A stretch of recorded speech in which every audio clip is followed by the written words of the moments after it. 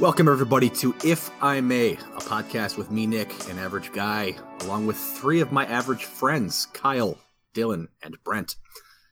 Tonight, we're going to talk, record it, and throw it out onto the internet for all you folks to listen to, because we awesome like that. This is episode 45. I didn't actually hear I didn't hear the "Let's Go" part, so that was kind of funny. This is episode 45. I was waiting for a "Let's Go," and there was no "Let's Go." I said it. It I know. just cut It's okay. out. At any rate, Kyle, can you share what's on the docket for us today? What is on the docket for today is, I got like two things I could talk about, and I'm sure we'll have plenty more that'll come up mid-conversation. And then, of course, we will end with Game of Thrones. Again, we will be talking about Game of Thrones every episode now until Game of Thrones is over and potentially a little bit after. But we will be talking about Game of Thrones. We'll save it to the end, though, and we'll let you know very clearly when we're going to Game of Thrones. But last 20, 30 minutes or so will be Game of Thrones talk. Spoiler alert is spoiler active. alert. Yes. There will be spoilers Dumbledore. during Game That's of all you need to Thrones. know. What? No, he didn't. Dumbledore died? No. He lived forever in our hearts. Speaking of Dumbledore-looking people, That is a segue if I ever heard one. Are you sure I'm not giving this segue? It seems like something I've been doing. I don't know how I feel about that segue, but on the You way started it. You gotta home finish it now. from work today, after spending more money than I expected to on a suit with its alterations that are needed, there was a homeless guy on the side of the road that said he was homeless with two kids. And I was like, I typically don't give homeless people anything, but I was like, whatever. Like, I just spent so much money on a suit. Like, I can give this guy $5. And I was like, I literally had zero cash on me. But inside my wallet in my center console in my car, it's just like my extra papers stuff wallet. Like, I don't actually it's like my four-wheeling certification and like boater safety. It's that kind of junk. I literally have a wallet in my center console just for all that junk that I don't need with me at all times. And in there I had some Culver's free ice cream coupons. And so I was just like, oh, hey buddy, you go to Culver's? And he was like, huh? I was like, here's some free ice cream. And so I gave him probably like 4 or 5 free ice creams at Culver's, which, to be honest, that's probably some of the best ice cream out there as far as like that goes. Custard, yeah, custard. You're right. But you're right. It's custard. Can you see him like walking into a Culver's though and being like, Yeah, I kind of thought about that afterwards. Practical? I was like, but that's where this topic comes from. Is like, what would be an actual useful thing to give a homeless person? Like, I don't want to just straight up give them money because then they can use it for whatever. Like, do you get a bunch of like $5 McDonald's gift cards and give them out? I mean, that might make sense because that's the same thing where they have to walk into a public place and they're not allowed to walk into a public place. They absolutely can, but I feel like most homeless people that are actually homeless feel uncomfortable walking into a fast food restaurant. Even a McDonald's. Even a McDonald's. I guess I don't really know. I've never been homeless, so I don't know what homeless people are uncomfortable doing. But I feel like if I was homeless, McDonald's, I would not give a single F if whoever saw me in a McDonald's. You gotta do something healthier though. McDonald's. So that was my other thought. Like, I do like if I want to do something for homeless besides like volunteering at a food shelter, which is definitely like probably hits way more people. And I know I preferred. Yeah, right. My work does that, but like for the people standing on the side of the road, like what can you actually give them?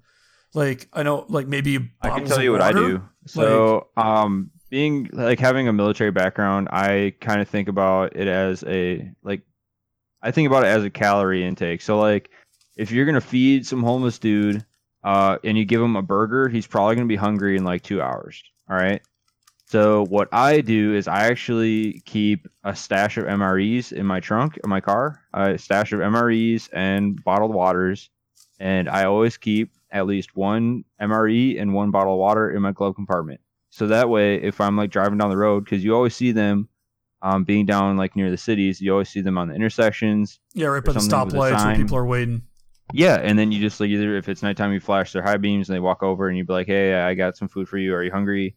And they say sure, and then you hand them an MRE and say the instructions it has all the instructions on it, which it does. Yeah, aren't they like Lego instructions where you don't even need to read English? Like step by step, and then also like I tell the person, I'm just like, hey, this bottle of water is for your MRE. Like you need water for it to work. And they go, oh, thank you very much. Like, so the way I look at it is like in one MRE, it's over 1,000 calories, like easily over 1,000. And it's basically an entire, if you ration it, it's an entire day's worth of food. And that's $7 for me to buy. An MRE is $7 at the local store. Is that for you to buy? Or could anybody buy them for $7? Literally, like if I were to go and buy an MRE at the store, and it could be any civilian. If you walk into like a military surplus store or anything like that, you can buy an MRE for like $7, and it's literally an entire day's worth of food. Interesting.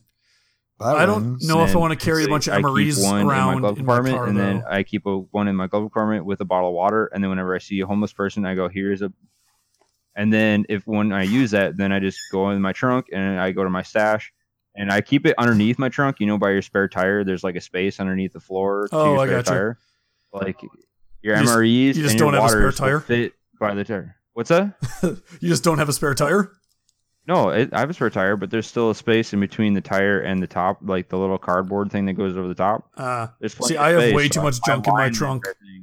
I have way too much stuff in my trunk to even like think about exiting that area unless I absolutely need to. Like I can live out of my car if I needed to. Yeah, and so I keep a bunch of MREs and bottled waters in my back and like my spare space, so that way whenever I use the glove compartment, I just restock the glove compartment. And then whenever I come across some homeless person, I go, "Hey, are you hungry? Do you want some food?" And they say, "Yeah." Then I pass them an MRE. That way, like they'll eat longer. That's fair. I mean, I don't like. And then there's some people that hand out cash, and it depends on the homeless person whether that's a good choice or not. Like some people. Another way to look at it is it's hard to get like something started or something going by people just giving you food.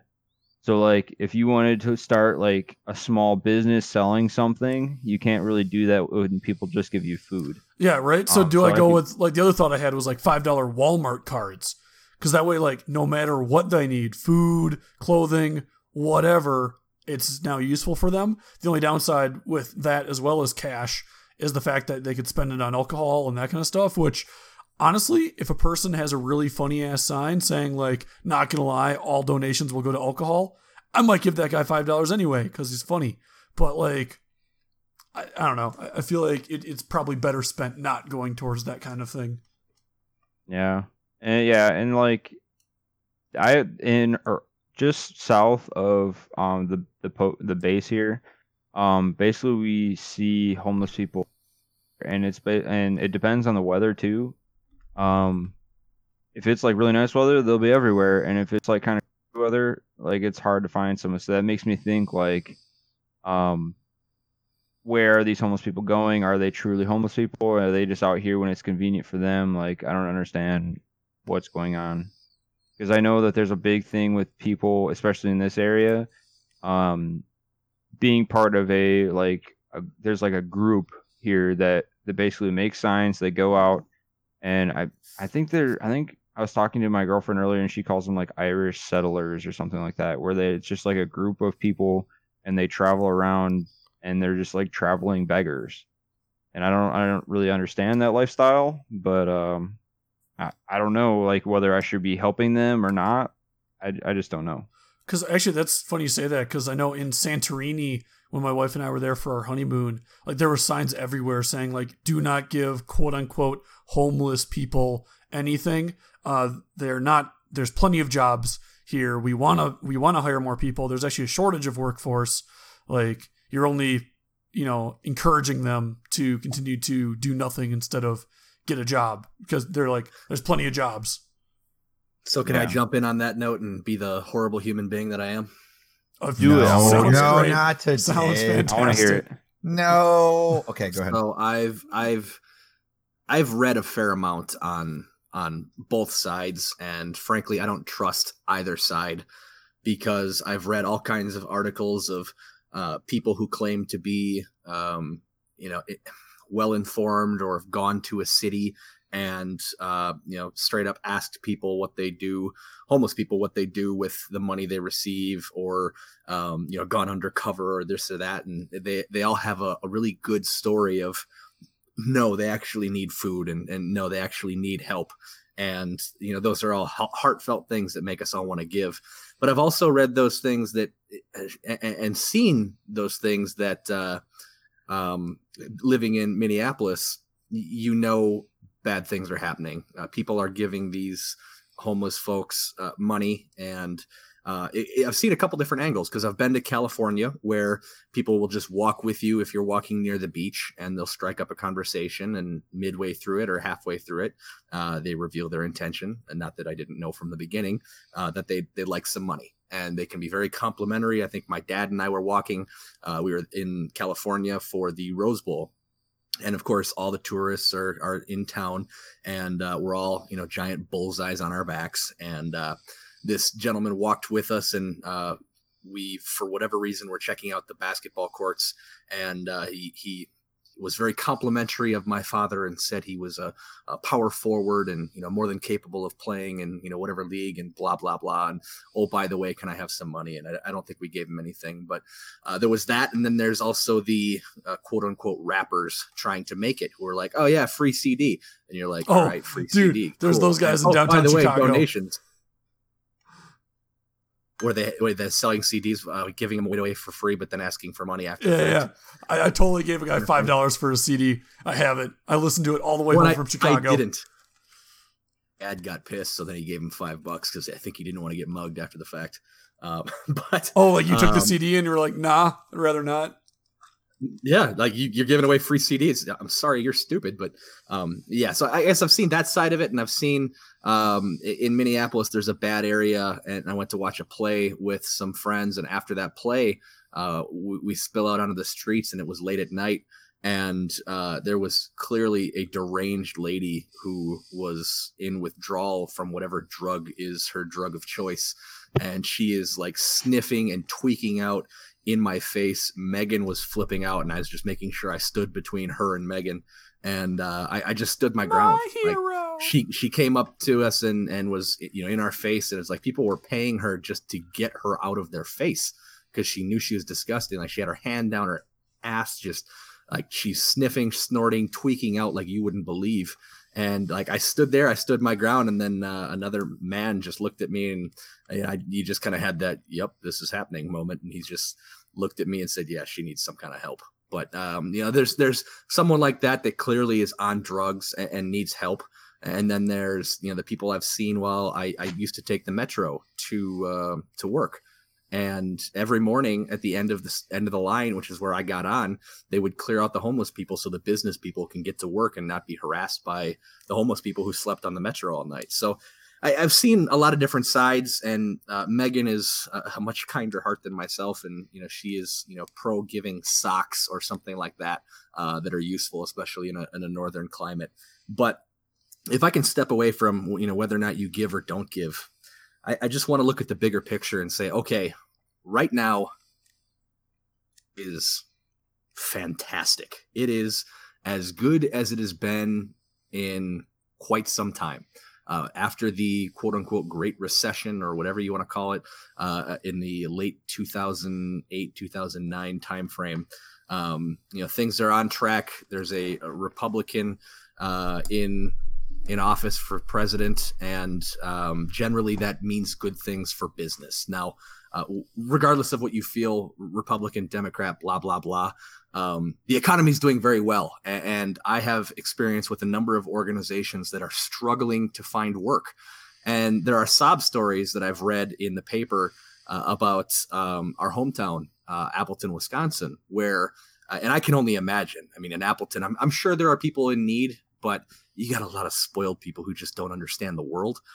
Some people were begging off the side of a highway on 41, and a local business owner, I believe it was Taco Bell or someone like that, came up to him and offered him a job. Said, hey, I can't hire people. I need people to work. Come work for me. And they said no. It's like, then get out of here. So then the story was that the entrepreneur then took a sign and stood next to him until they left, and it basically said offered them a job, they wouldn't take it. And of course, they didn't get any money then.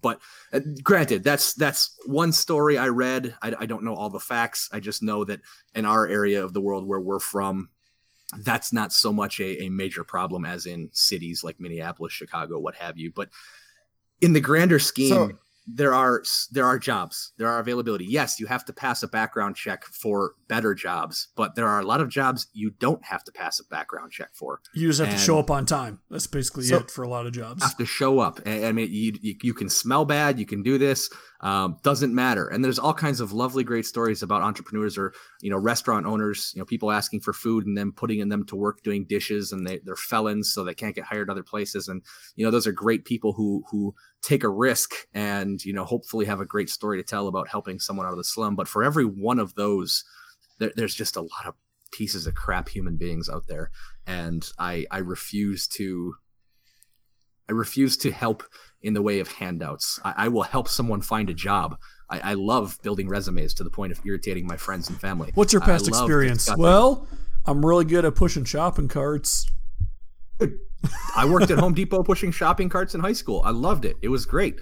They're hiring right now. There are signs everywhere at businesses just like that. If you have physical limitations, they work with that. The labor market is what is unemployment right now? I think it's like 4%, somewhere around something like that. 4%, 3%, something like that. And that's, it'll boom seasonally, where as Black Friday approaches and that season comes, companies can't hire enough people, even though they're piles of crap. I mean, it's temporary work, but there are jobs out there. You can do something, and you work enough temporary jobs and you will get hired for a permanent job. You have to show up on time. Like, I understand that's difficult for some people, and, transportation and this and that and the other thing, but I am.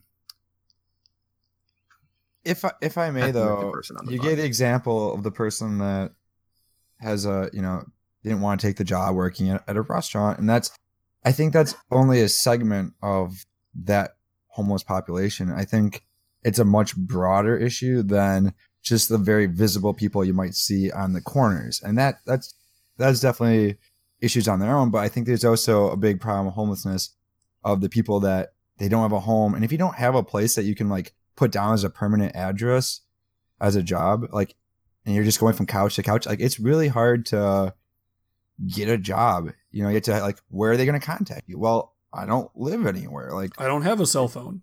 I don't have this, like, these things. And I feel like there's this population that's very vocal, and they do those things like drugs. And that's definitely a major issue. And I think there's another group that you don't see and that are trying to get jobs, or they have jobs. Maybe they're working a bunch of jobs, like 3 or 4 jobs, but the rent is, they still can't pay rent, or they have massive debt because they made bad decisions, and like, it's just one of those things that's really hard to. So if I may, I'll pivot. Segment into, like, not every person that's homeless is. Before we pivot off of homelessness, not a bad worker. I'll say, if I may, before we pivot off of homelessness, I think Dylan, I don't know if you want to share, but I think you had a pretty good story with your dad and a homeless person or something. I believe that was a homeless person. I've had a lot of interesting interactions with homeless people in my past. But I think, were you talking about my stepdad, Kyle? Maybe, where he like helped out a homeless person, and then yes. So down here in Nashville, there's a lot of homeless people, and my stepdad, he just moved down here, like, maybe, like, this was like when he first moved down here, and he was like getting to know, like, the homeless people around the apartment building they were living in, and he like met one homeless person that he like really clicked with. Like, he became like really good friends with this dude, and they ended up like taking him into their apartment and like feeding them and feeding this guy, and like then like he actually ended up bringing this homeless guy up to the apartment and watched the Super Bowl with this homeless guy, and this was like a couple years ago, and they became really close, and he gave this homeless guy like $200 to like get back on his feet and like kind of figure himself out. And then he disappeared for like a little while, and Dan, my stepdad, kind of looked into it, and he like didn't know where this guy went, and they saw on the paper like a couple days later that like this homeless guy got killed. Like he got like killed outside their apartment building. Like and he was like super upset about it because this is like a friend that he got to know, and like plus it's right outside his apartment building. Yeah, so that's the sketchier part almost. Yeah, and I was all right. And so that was just one interaction. So another thing, I was walking through Seattle yesterday, and I don't know if you've been to Seattle, but there's like a lot of homeless people there. I've been to Seattle, and Brent lives in Seattle. If I'm you're in Seattle and you haven't stopped by to say hi. I didn't know you live in Seattle, actually. Oh yeah, I live in Seattle. Look at that. That's Are you in Seattle right now? No, I flew back this morning. Oh, that was a misconnection right there. I'm sorry, I didn't know. Well, yeah, for everybody's future reference and for the benefit of the audience, I, Kyle, live near Denver. Nick lives in the Minneapolis area. Dylan is in the Army, so he can be anywhere in the world. And Brent's over in Seattle. Now we know. All right, now I know if I ever go back to Seattle, now I know that you live there. Next time. Yeah, I'll have to swing by. And anyways, there was a lot of homeless people, and we went down to not the wharf, but I'm trying to think of the fish market down there. Do you know? Yeah. Brent? Pike's Place. Anyway, Pike's Place. Yeah, I was down at Pike's Place, and obviously there's a lot of homeless people on the steps in between the wharf and Pike's Place. And I didn't know that there was there was like a homeless must be a soup kitchen or something, but there was like a line of homeless people, and I like didn't even recognize that they're homeless. Got like everyone. Well, no, I didn't. I almost did. My girlfriend kind of like dragged me to the side and was like, "What are you doing?" I was like, "Well, I want to see I wanted to see what they're lining up for." And because I thought maybe it was some show, like all the homeless people, like they all have raincoats. Obviously, I didn't even put it together, but they looked like normal people, obviously they're normal people, but they looked like just normal civilians. So I didn't even recognize that they were homeless people. And I like how you're referring to everybody else as civilians now. I was like, "What are you doing?" And I was like, "Well, I was going to get in line and see what was going on." And she's like, "That's a homeless shelter. Like they're trying to get food." And I like didn't even realize it. Anyways.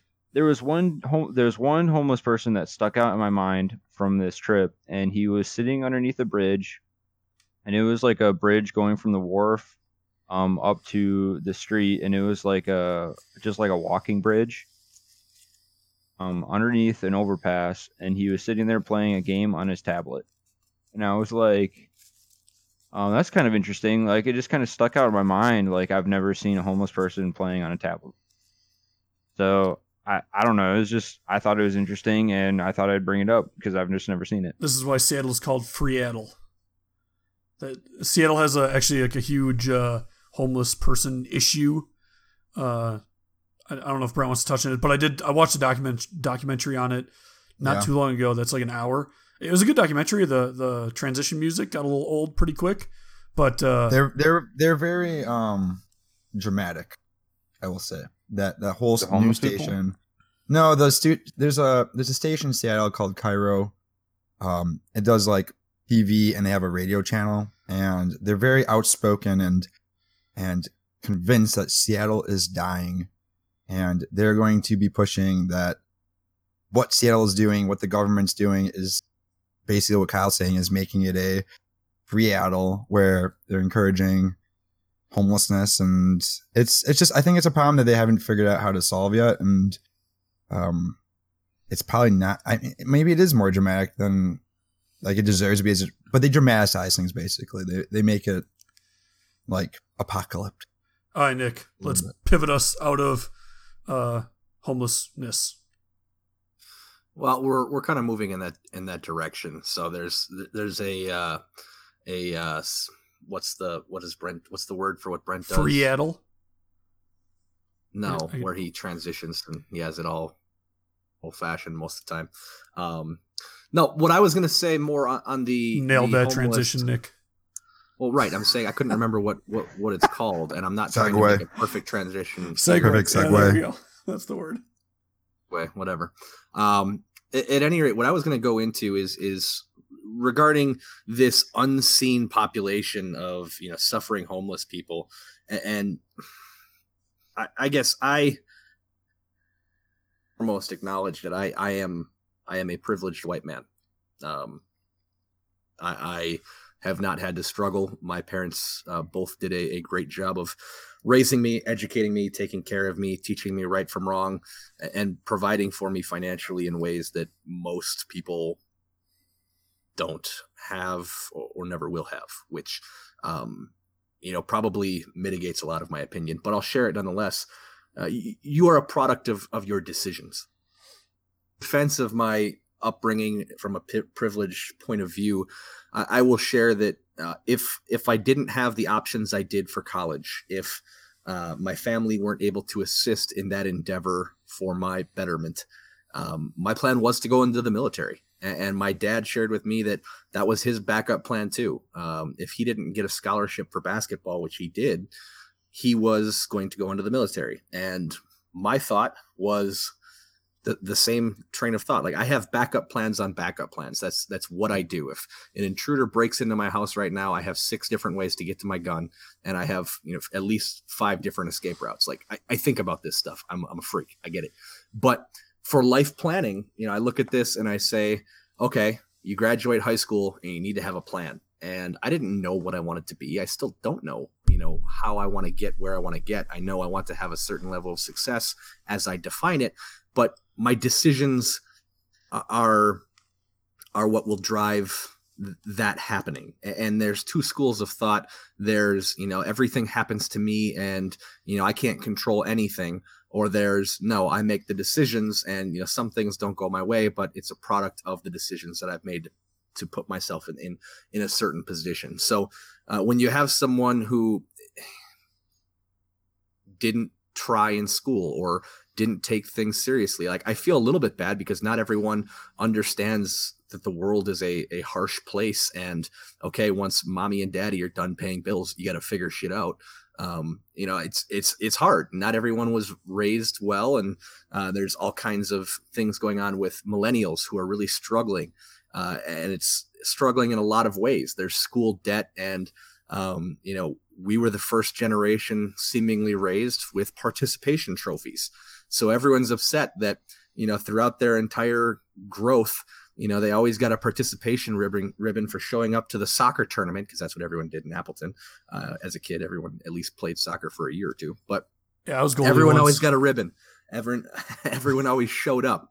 And now you're showing up to your first job after college or after high school, and your boss rips you a new rear end, and you don't know how to handle it.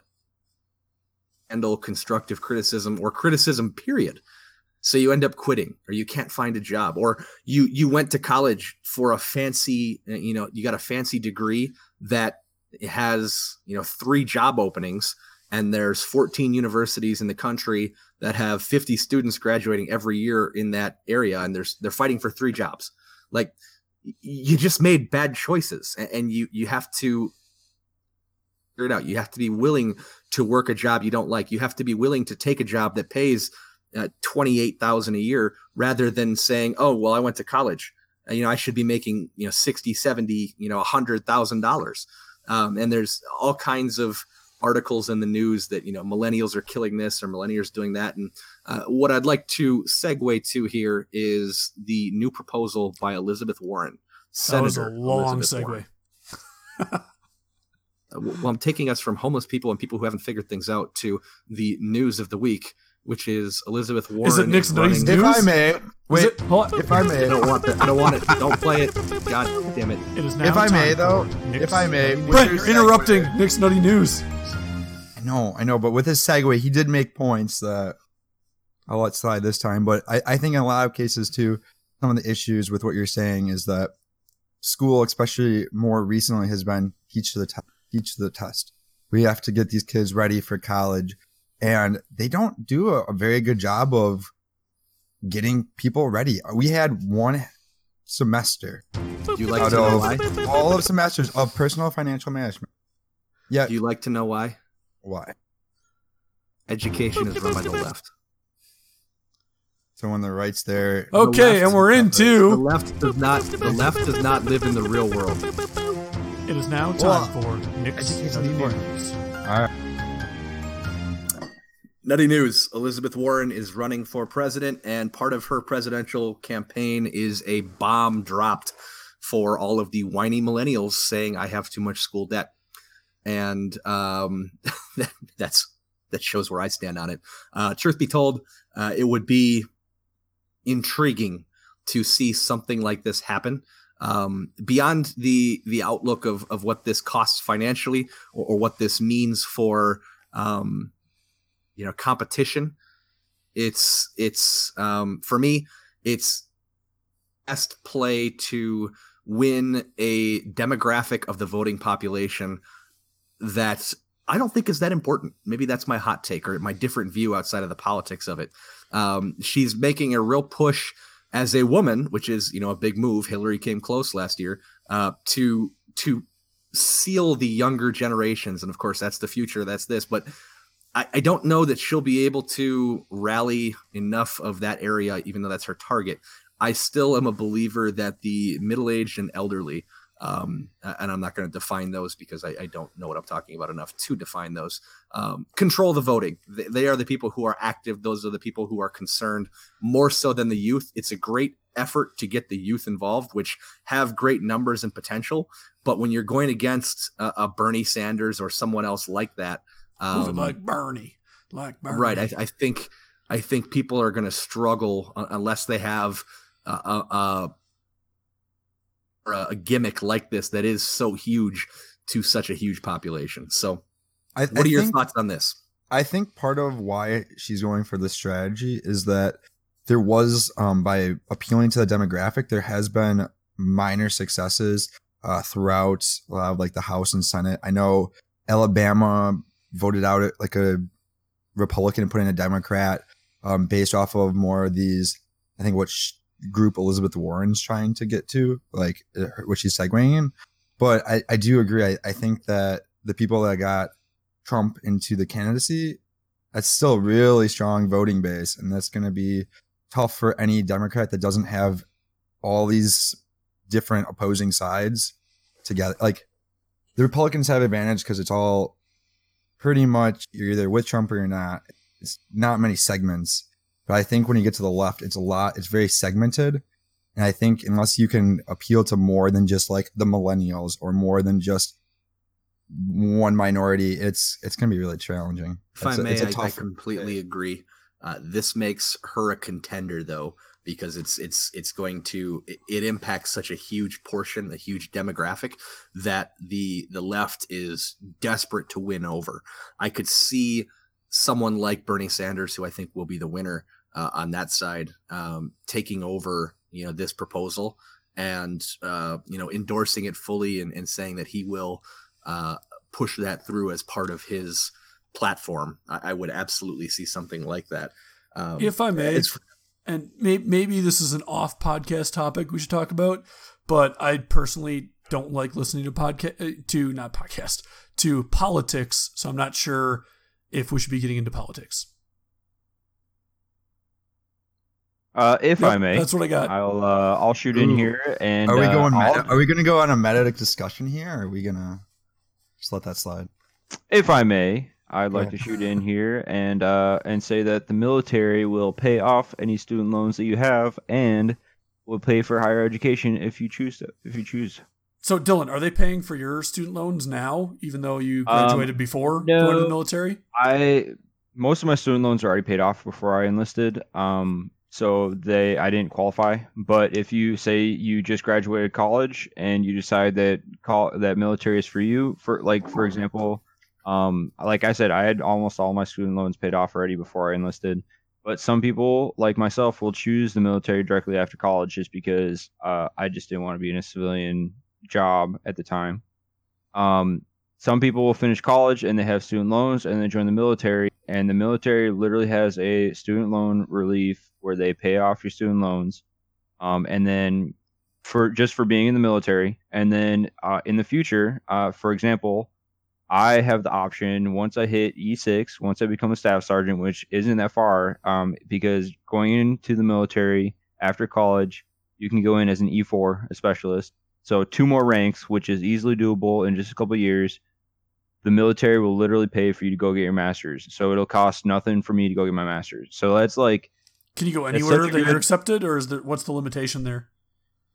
So if I choose to go get my master's, I can go anywhere I want. And there's like a list, depending on my MOS, there's like a list of majors, or what is it, master's programs that I can that choose. Makes sense for your career. So I could either boost my career, and honestly, it's a lot of career paths that I could use as a civilian as well after I get out. So it's super helpful. But basically what I would do is I would just go, and I'm sure you remember students at Platteville where we went, and they'd be in uniform or whatever. Basically, I could go to school for 2 years, and they would pay for my housing. I'd go to school full time, and then after my 2 years is up, then I would go back to my unit and continue work with my master's degree. So, but there, of course, there's requirements, like you have to keep a certain GPA. You can't fail any classes, that kind of stuff. So, there's that. But they will literally pay for your master's. So if I may, really quick, you bring up an interesting point, and I think this goes back to the Elizabeth Warren thing almost, is like the military or armies is paying for you to go to school or will pay back loans and that kind of thing. But they're also getting a pretty significant commitment out of you. So with this new plan, you can't just expect the government to be like, we'll forgive your loans. There's got to be some sort of there's got to be strings attached, I would assume. Yeah, assuming you're above those strings be attached, GPA or something like that. You just can't get something for nothing too. Like they can't afford to. No one put in their time. Like you're required to put in. Like everyone's required to put in time. So basically, what would happen is it's an investment. So that's kind of way I look at everything. Even like training, exercises, all stuff. It's an investment on the military's part and people in their soldiers' experience. So by them sending me to school, and getting a higher education, obviously, so obviously I have to keep a certain GPA and pass and gain my credits and get my degree. But then I think I have an extended yearly requirement that I have to fulfill. So basically, it just extends my contract, which is not a big deal, especially if you plan on doing a full 20 years until retirement. So for me, someone like me that is planning on staying in, like it's a obvious hands down great deal, because it sounds like the military is willing to invest in me and my future. I'm going to do it. You know what I'm saying? It doesn't cost me any, and it's a great experience for me. And after I get out, then I can use that experience to kind of help my civilian career as well. So that's great. If I may, I fully support the military path. Like I said, if I didn't have the advantages that I did, that was the route I would have gone. And frankly, I think I would have liked it. I think I would have liked it a lot, given my personality. And Kyle, for your sake, I'll stay off of politics. I guess I support that general notion, but in the sense of just sharing or making my statement, I pick on the left a lot. I will state very broadly, without anything specific, I firmly believe that the left is an idealist view. If you're looking at how the world ought to be run, is right. Not right as incorrect, not right as the left is right. But see what I did there? Yeah, that was wrong. The left is correct in the sense that we should all be singing Kumbaya. We should not be taking advantage of people. Everyone should be equal, and everything should be, fantastic. However, I firmly believe that reality, and if we were to, as a country, lean that far left, we would be a happier people. However, I am a believer in evil within the world, and does not have a backbone to deal with that. Quite frankly, the right is, overly aggressive, overly strong, but the left are sheep. The left are sheep, the right are wolves. It is how I look at it, and I want to be a wolf. Now I want to behave in a sheep-like manner. Pretty political here, Nick. No, it's just stating. It's just a good analogy. Go for it, Nick. I approve. Right. I'm just stating that if you're left, you're weak. If you're right, you're strong. That's the analogy Nick just made. Basically, if you lean to the left and all, you're a weakling, is what Nick just said. But there is no question as how he feels. There is no question about how he feels. At least he's laying it out there. I would love to live in a world that leans left, but I don't believe in it. And therefore I lean right. Now, did I vote for Trump? No, I didn't. Did I vote for anyone in the last election? No, because I'm a horrible human being and you can castrate me for it. There you go. If you don't vote, Trump, you do not have the... If I may, if you do not vote, this is one thing I do believe in politically, is if you do not vote, you have no right to complain. Either way. No, I agree. Yeah, Nick, I have a question for you. All right, so I'm reading about Elizabeth because I don't follow politics. I don't read the news. I don't really like reading the news, so I have no idea even who she is. I'm reading about her right now, and obviously you're talking about her plan to eliminate tuition and student debt. It sounds like to me like she's trying to extend high school. Isn't that exactly what she's going for? Is basically yes, unintentionally yes. And this segues perfectly. Thank you. If I can just take the lead on this. In an ideal world, you're right. We would all have access to go to Harvard. We would all be going to Duke and supporting their basketball team. We'd all go to Alabama and support their football team. And everyone has access. But okay, you take the tuition factor out of it. Now it's down to standardized testing and acceptance. There's already, scandals for people getting into different schools. You are essentially taking college and saying, nope, this is an extension of high school. It's something that should happen. And the first thing that's going to happen is all the good professors are going to go work for a private school somewhere else. And those are going to be the schools everyone wants to get into because college is now high school continued. It's an absolute joke. If I may, there was that famous song that said high school never ends. But you did bring up, I had to do that. I couldn't, it was too good. So kill me. I just want to further drive that. Dude, if I may, Brent. We're talking about that. Well, hold on. Brent segue. We're holding about. I'm just Brent segues are the best. Continue. But we're talking about the left here and Elizabeth Warren, right? And it made me think back, and I realized that I just left behind the last 26 years of my life, and I'm moving forward onto my 27th. Last week was my birthday, and goodbye the first 26. Welcome 27. I left that life behind. I'm on a new path now, as is Kyle. As is Kyle. So great job, Brandon. I'm very proud of you. We're thinking about birthdays. Segues to his own birthday. What was everybody's favorite birthdays party that they had? Like, you always have that one like really great birthday party. What was your guys' favorite birthday? That's a great question. I'm glad you asked. Now, Dylan, quick question regarding the military, and I want your opinion. Do you believe that the country would benefit from all serving in the military, similar to other countries where you're required to do a certain amount of stint? I actually wanted to bring this up tonight, and happy birthday, Brent. I wanted to bring this up. Happy birthday, Brent. Ignore your question. I actually wanted to bring this up, and I'm candles of happiness, but so I was actually just talking this about my family, and I've been talking this to my girlfriend because this is I'm actually a huge supporter of this. T-minus 7 minutes to Game of Thrones time. I know I'm super excited for that. I was actually going to bring this up tonight and get your guys' opinions because I'm a huge supporter of the mandatory military service for a limited number of years. Because I think, or the way I feel is that as soon as you graduate high school, you're not truly an adult yet, and a lot of people don't know what they want to do with their lives. And I think I support this. This is why I asked. And I think that maybe like 2 years of mandatory military service will do a lot of good to this country. Because it's only 2 years. It's not gonna end your life. Like it's not gonna be. It's only 2 years.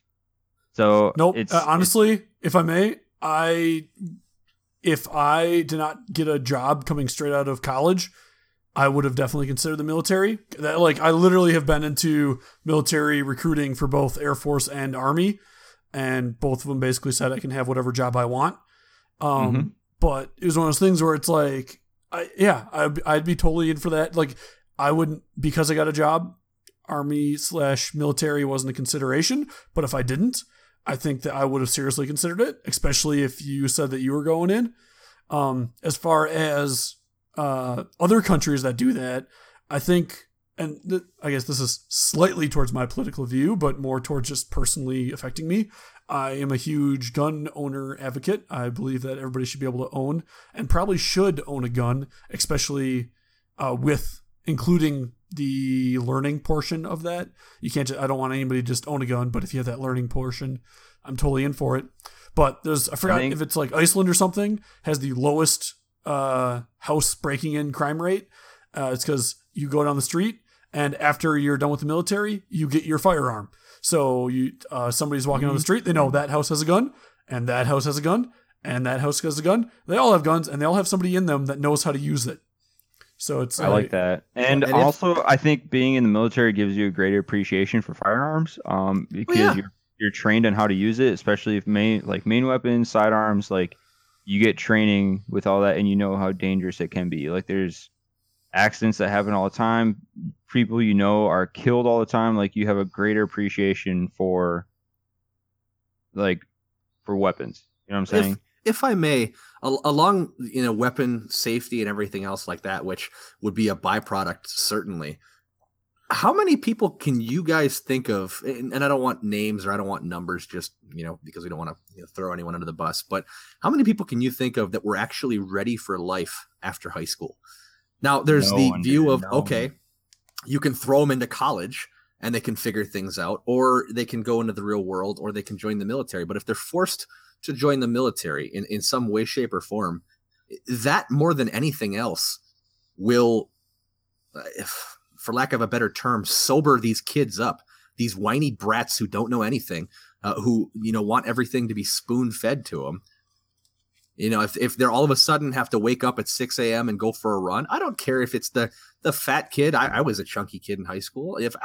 If I take an extra 10 minutes to go finish this run and I'm suffering, great. There's going to be a whole group of us. There's going to be a lot of us in that category. But something to force responsibility into the hands of the up and coming generation, because right now they go through high school, everyone gets their participation ribbons, and then they're thrown into the real world. And the first thing they do when things don't go right are their managers up their rear end, or they find out they have to pay for insurance, or, they have loans outstanding. They just whine and complain on social media, and they want to quit. And then they turn out to be that homeless person on your couch. If I may, wonderful. If I may, I think I love the discipline aspect of it, and it really teaches you how to grow up. But I think I would struggle with joining the military is something I've never really ever wanted to do, because I don't ever want to be part of something like kill. And that's not something that happens a lot. And those, we do need that for protection. But like me personally, I'd rather have people that I don't want to go out and be a part of something that ends up with someone dying, even if it's protect some. It's just one of those things. It's it's not in a life plan. And I know it's a lot more than that, but I feel like morally, that'd be so many more branches. Yeah, I would say, if I may, I would do something I may support, but even then, it's your actions. So would be if I may, Brent, I know Dylan will probably have to struggle. Dylan will have much more insight into this, but there's jobs in the military where you're not even close to the firing of weapons at all. Not even that, but thinking that it's, even just being. You do this. What if your job is to make sure goes into this? You're not in charge of killing anybody, but your job is to make sure that everybody stays safe, or to help our guys get home. Your job is to get the people ambulance home or something. That would be more up my alley. And if that was the option, that would be fine. But the other half, I would. I want to talk on this, Brent. So, so I feel the same way you do. I came into the military. And I, knowing full well that I do not want to shoot at anyone. I don't want to be responsible for killing someone. I just can't. I don't know if I would be able to deal with killing someone. Now, if I had to, if someone was shooting at me, you better believe I'm gonna shoot back, because they're trying to kill me or my friends. But I don't want to be in that situation. And I knew right away that I'm not really one to shoot at people. I don't want to be that person. And I would much rather be the person that flies into combat to try to get someone out that's injured. So I knew I've always wanted to work on aircrafts. I knew I wanted to work with helicopters. But I never this whole time I've been in the military, I don't want to be the one to shoot. I want to be the one flying to go. Yeah, ladies and gentlemen, we have on this podcast the best Battlefield 3 helicopter pilot in the world. Wait, really? All right. No. He's the one guy that's the healer support. He was always the pilot. Note on that, and I'll drop it after this because I could keep this conversation going forever. I love this. It's Game of Thrones time. We're at Game of Thrones time. No, I want my final note. Disassociate yourself as a quote unquote non-member of the military. You feel like it's not your fault, whereas I feel as a citizen of the United States, anything and everything the military does, you're responsible for as a voting citizen. Granted, I didn't vote for president, so I'm a horrible human being. But this idea that you can disassociate yourself and say, "Oh, I'm not part of the military. I'd never hurt anybody." I'm not a fan of that. I get it. There's a lot of people like that, certainly, but I don't support the disassociation. If that makes any sense. But that to that point, if you're forced into the military because of a national thing, you can kind of take that away. And then if you are on the helping our people get out of a situation or making sure they stay alive rather than the direct doing of damage. The way I look at it is if you have a 2-year commitment out of high school, you have a 2-year commitment.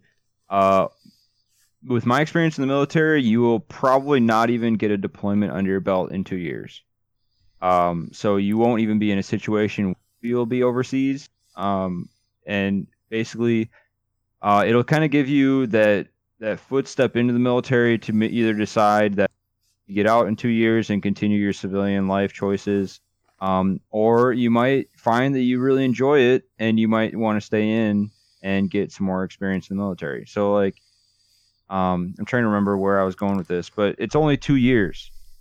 So like I said, you probably wouldn't get a deployment on your belt, and it's not really a huge chunk of your life taken away by serving your country. I don't really see it as a big deal, and it's a great opportunity to give kids a chance to grow up a little bit and kind of figure out what they want to do with their life. Because what I found is like the military is a great melting pot of different people from around the world, and you kind of get experience with different people and different experience. Like there's lots of people that I know, like half the people in my unit have degrees and stuff, and like, what's that, Kyle? No, he made a Forrest Gump reference, and I was thinking the exact same thing. Like Tex, I never figured out where he was from. Okay, I'm just saying there's lots of different people. Speaking of militaries and militia and killing things or things that are already potentially dead, it is time. Dun, dun, dun, dun, dun. Oh, you better believe we got the music. Who wants to start us off this week? That was really good. Who wants it? I'll take it if nobody else wants it. You do the honors. Okay. Game of Thrones Season 8 Episode 2 has released. I was kind of hoping, I had heard already that there was no Winterfell battle, but I was kind of hoping there would be at least something, or like the start of it, and then the end of the battle would be kind of like a Two Towers kind of scenario where this other army or something else shows up that turns the tides, or even for either direction, I guess. But we got no battling, more setup. Again, good episode, solid episode. I would say episode 1 was probably a little bit more solid as far as things happening. Not too much happened this episode. The only major thing I would say is that Jaime showed up and they had lots of talks around him. And I guess the only other major thing, and it's not even really plot pushing, except I think it's now her card in being able to be killed off next episode is Brienne getting knighted. I think this episode was setting up a lot of characters to be able to be killed because their storylines kind of wrapped up a little bit. So I'd say Brienne is one of those where her story's now a little wrapped up. She could die. Jaime, maybe they kind of had a little bit of redemption stuff with him, so I would still like to see him kill Cersei. That's the common prediction out there, but I would also see him dying this next episode as well, because he hasn't got too many other loose ends to wrap up besides Cersei. I don't know. Did you guys get that same feel? I really didn't get. I didn't really expect the battle to start this episode. I kind of expected it to be more of wrapping up loose ends. I did too. I just I hoped for it. Yeah, I just kind of assumed it wouldn't, and I saw it coming. Spoiler alerts, like the army like shows up at the very end. Like I expected that, but I enjoyed that the oh my god, what's the guys from the north showing up at Winterfell? So that was kind of cool that they all showed up. And take the black. Wow, can't think. Yeah, I know, same. But anyway, so everyone kind of showed up that is supposed to be there, and now they're just kind of getting ready for Nailed it. The Night's Watch. So that was kind of cool. I think my favorite scene, obviously, was Brienne getting knighted. Like that one, like pulled on the heartstrings. So I thought that was like really good. Like I was watching it with my girlfriend, and I woke her up. I was just like, babe, you need to watch this episode, this section. Like, it's you so don't good. understand. I woke her up in the middle of the night, and I was just like, you need to watch this, because it was so good. Is she fully caught up now? Oh yeah, she's been caught up. She's been watching it with me. So, but so far, yeah, this episode was kind of slow. But you're right, it just tied up a lot of loose ends, and I'm really excited. There's the little scene with Arya that was kind of interesting. I want to. How amazing! If I make a quick point, I made a prediction that there'd be something. She had that arrow. She'd be shooting a shaft. I didn't realize that the shaft was gonna go. I can't finish that. I'm sorry, that was bad. But it took a twist. She ordered a shaft from Gendry, and Gendry gave her the shaft. Oh, I love it. There was another kind of stabbing going on, and it wasn't quite the. Did you see that? Better than what I expected. Sophie Turner, Sansa's actress, she had like I think it was either Twitter or Instagram. She like posted a video about like Game of Thrones with getting into that Easter spirit with some hopping on that pussy. It was pretty funny. Really? Yeah, it was pretty funny. Funny. All right, Nick, take us. I want to hear it, Nick. Yep. We need to hear. Nick's got at least 10 minutes coming up right now. And it's Give us the truth here. It's all going to be Game of Thrones goodness. What's the big twist? I don't have a big twist. A lot of people really liked this episode, and unfortunately, I am not among them. Other than seeing Macy stripped down, I guess that was mildly intriguing.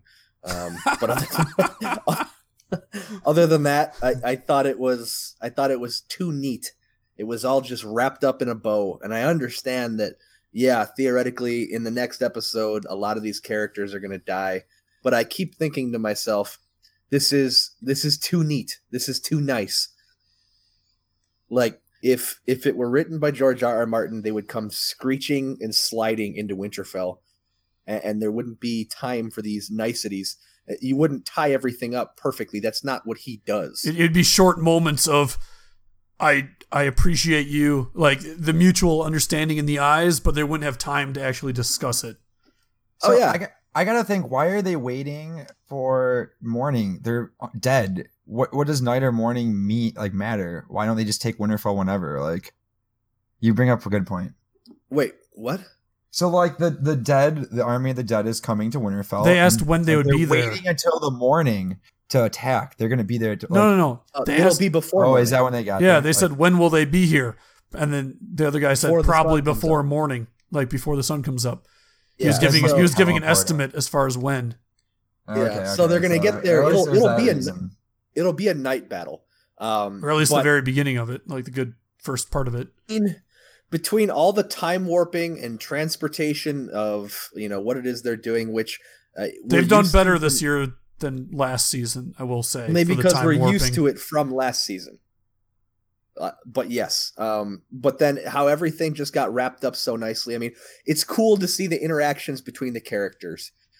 The other big note that I don't think anyone mentioned yet, Ghost made an appearance. Very important. This episode.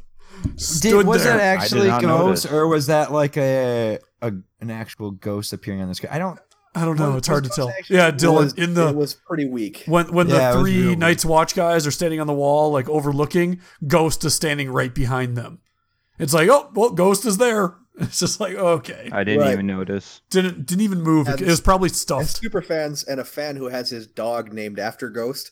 I was ready to riot last season when Jon Snow came back to Winterfell and there was no, at least greeting to his, companion who's been with him through everything in the Night's Watch. A huge deal for the first 5 seasons, and then just disappears. I understand Jon Snow's a Targaryen, not a Stark, but the connection with this wolf in the books is so huge. He's half Stark in the show. Well, right, but as given that it's the Westerosi world, the male lineage is deemed more important. To have Ghost make an appearance was nice. I got excited for about a half a second, and then nothing happened. And it's like, oh, all right, well, Ghost is there. Good to know. We've tied another bow on. Yep. Ghost is definitely toast this next episode. So I'm figuring out all these details and every. Is Ghost getting it turned into a White Walker, and Jon have to kill Ghost? The thing I really liked was that scene, or the longest scene. It was where Brienne at the very end gets knighted. Seeing a lot of those characters interact was enjoyable. That was cool. It was a very simple scene, though. I think my biggest knock is the show writers basically said, okay, we're going to go huge on the battle scene. And, for the opener, they had the dragons flying around, and that was a cool scene. I think Dylan said he really enjoyed that. I thought it was a waste of money as far as, okay, yep, you've got dragons flying around, but it was to do what? Just to go have a little snooky time in a secret hiding spot? Like, okay, that was pretty useless in advancing the plot, but visually attractive. Now, the second episode, I think it wrapped everything in a bow, prepared people to die. Missandei and Grey Worm are both effing toast, no doubt, based on that conversation. But it was super cheap. Like that scene that was so cool around the fire, done that in a warehouse or in any random building, and built that set super. Yeah, you gotta save that money. Said, yep, we're going to save all of our money and we're going to blow our load in the third episode and maybe the fourth or fifth a little bit, but it's all going towards the battle, which is really exciting. But it's all come together too nicely. This battle is also, if I may, hyped a lot. This battle's been hyped a lot as the biggest battle in cinema history. We'll see. Well, notice I think the expectations are too high. They ran out of wine before the night was even over. They definitely skipped on the budget. Like they can't even give the actors wine to last the entire episode. But no, I think the thing with that, I think the big twist is they set up like, oh, these guys are all going to die. Like Brienne's story arc is, it's complete. Now they're going to just axe her off now that we're like super happy for her. Won't it be at this point a bigger spoiler, like a bigger twist to not kill him? Like I feel like it's almost what it's been set up to. Like we expect the death now. The twist is like keep him alive. Grey Worm and Missandra, keep him living. That's my twist. That's what I would do. They'll never expect it. I think Jaime's gonna die like real quick. Never expect it. And Brienne's gonna be really upset about it. Nick, I wanted to ask you. So does Jon Snow finding out that he's a Targaryen? Do you think it's already changed his relationship with Dany? Oh, for sure. We saw it in the episode.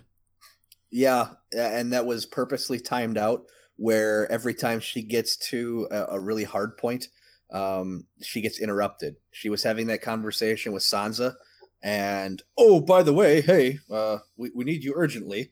Okay, yep, we'll just leave that as a cliffhanger. I am Aegon Targaryen. Well, who told you? My best friend and my brother. Convenient. That you realize that gives you a claim to the Iron Throne. The last male. Yep, I know. Oh, horn blows. Oh crap, we gotta go. All he has to say is yes or no. Like he could have just like yes, no, and then they could have. Well, I don't think he even knows what he wants though yet. Right. Jon Snow doesn't fully know. Never wanted to rule. Characters, but he's also like a super honorable person. So if it's his responsibility to rule, he'll take it. Right. I don't know. I guess we'll find out. And then there's the whole incest. Does that bother them? Historically, Targaryens, it hasn't bothered. But, seeing that Jon was raised as a Stark or a a Snow, I suppose, but basically a Stark. Incest is best. He has certain and what have you. So I don't know if he would be okay being with Dany as king and queen. And I it's all too neat. It's not how it's going to fall together. The theories that I've read and everything that goes along with it is the opening credits, that spinning ball with everything written on it. That's the same ball that's in the Citadel that maintains all the histories. So Samwell needs to survive, and he's going to write the history, which is how we're reading everything that's happening. If you were from a book perspective, is from Samwell's telling of these different characters. Pulling the old Hobbit. Yeah, something along those lines. And, that's going to, the question remains, is Dany pregnant from having sex with Jon, which I believe she's supposed to be later in the season. And hypothetically. Spoiler on top of spoilers. Oh, right. Dude, these are all theories. There's the other. I'm pretty strong seed if she was not supposed to have kids, and then Jon's like, "Yeah, impregnate her. You are being snowed. You can have kids." At any rate, the other lovely theory is within, and I don't know if it's within the world of Westeros or another story that was written, a legend within Westeros about Nissa, where this last hero, in order to stave off the long night previously, had to have a sword forged. And the short version of the story is he killed a lion with it, and he put it was imbibed or imbued with the lion's blood or the lion's strength, that it was forged a bunch of times. And what he had to do to make the sword as strong as it needed to be to fend off the long night was he had to kill the love of his life. So the smith took the sword, or the warrior took his sword, and he took the woman that he loved, and he killed the woman he loved, pulling the old Thanos her heart, to make the sword super strong and powerful, and basically have the light of day with it. And he then went to slay on everything. So the theory there is that Jon will have to kill Daenerys, or vice versa, in some way, shape, or form. Which is, I think, Brent, we were talking about this earlier. You're like, spoiler, or plot twist, Daenerys has to kill Jon. Like, no, actually, according to the legend, if it's how it's all supposed to pan out nicely, Jon's going to have to kill Daenerys, according to that. Now, that's if it all goes according to the old legend. If you're a believer that the history needs to repeat itself and blah blah blah, there's all kinds of lovely details there that I've read and understand. But that may be getting a little too deep for you guys if you're going to keep making running out of wine jokes. Well, I think it's fair. And ball jokes, because he has to be able to make jokes about it.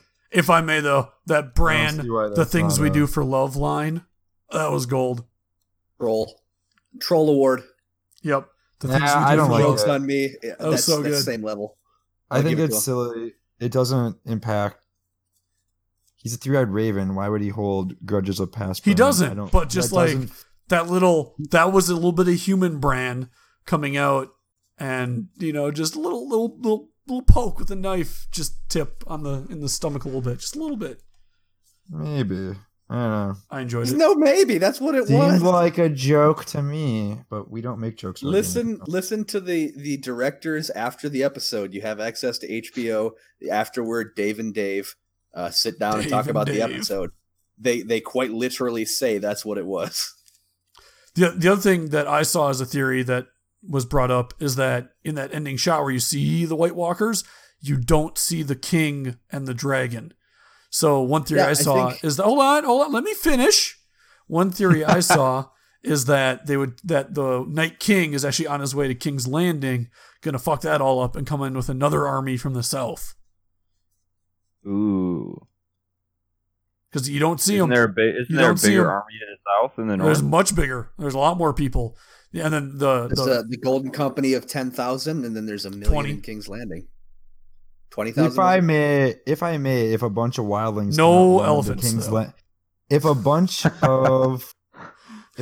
wildlings can outrun them to Winterfell, how are they supposed to get down south and back up to Winterfell? Well, the dragon getting down south would be pretty easy. The wildlings will still take a while. It'll still take too long. I don't see it. Yeah, it did take him 7 seasons to get to the wall. So there's a point there. Well, that's the time warping. If I may, the other theory I had regarding the situation, and based on the review videos that I watched from sources that I respect, I got this stuff from a place. I pick out certain content creators that I agree with. I get it. It's just right the way you said it's basically like, yep, I just pulled this out of nowhere. Just go with it. It's not at all what I said. Content creators that I respect have been noting that everyone keeps saying the crypts are the safest place to be. Now, the writers are not very good for Game of Thrones now that they're on their own, and because they have hammered the crypts are the safest place to be, it had to have been said 6+ times in the last episode. Everyone keeps saying the crypts are the safest place to be, and we know from the teaser trailer the crypts are probably not the safest place to be because at some point in that series, was attractive. Beer drinking will do that. Let's go. It happens when you run out of wine. Well, exactly. Daenerys has a couple times in the previews of the next episodes or whatever said the dead are already here. I mean, there are already dead people buried in the crypts. That's lovely, but if you also remember, there are ways into Winterfell and out of Winterfell that are only known to the Starks. And you have to remember the theory behind the Night King is that he is actually a Stark. I did not know that. Or isn't Benjen with them?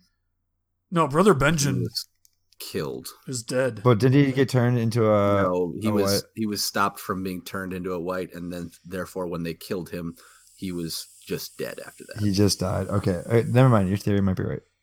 But at any rate, the Night King is allegedly a Stark and would therefore know how to get in and out of Winterfell without being seen, which, spoiler alert, is through the crypts. The crypts have been a highly touted thing within the books, and the show has only just made them a big deal.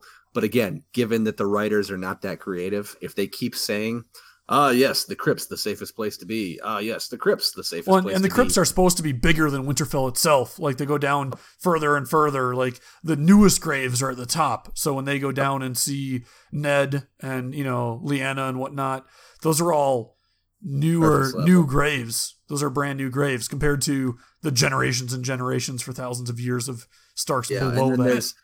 There's the theory that, either the Night King will raise the dead because they don't burn their dead. They just bury them in there.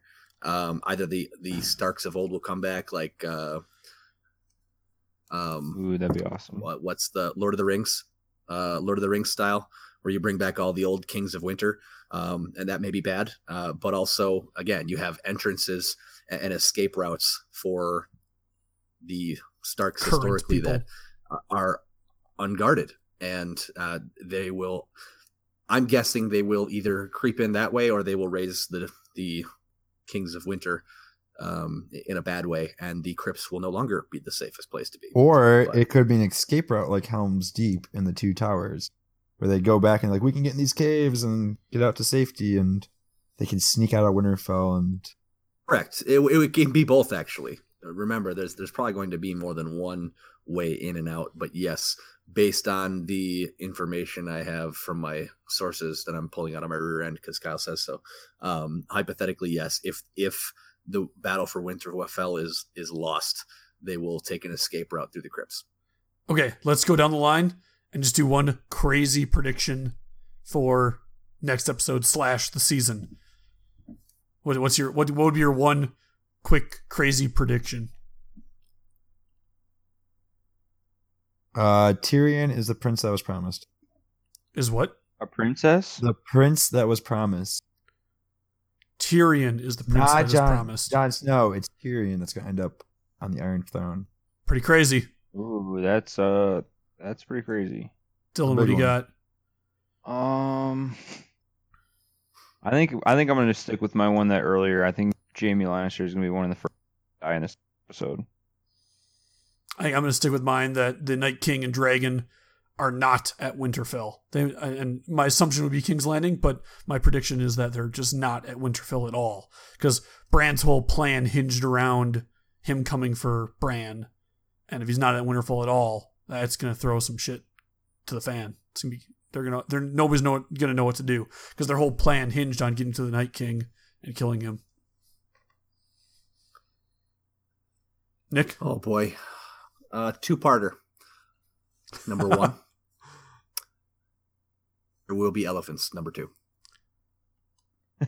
That's the prediction. I didn't get number 1, but I got the elephants was number 2. All the dragons will die is number 1. Okay. I can see that. And there will be elephants. Cersei will get what she wants because Euron wants round 2 through 12 or whatever. To put a prince in her belly. Nick, you want to wrap us up? Oh, there's a wrap up. Oh, geez. Well, I guess if that's all we have to say, that was episode 45 of If I May. I hope you all enjoyed. We have new episodes every Thursday. Feel free to support us. We have merch available. Subscribe, share, rate, review. If you want to get in contact with us, give us ideas, topics for whatever you want to hear in the episodes, political, non-political, you tell us. DM us on Twitter at Zarubust or email at zarubust@gmail.com. Have a great Thursday, and we'll see you next week.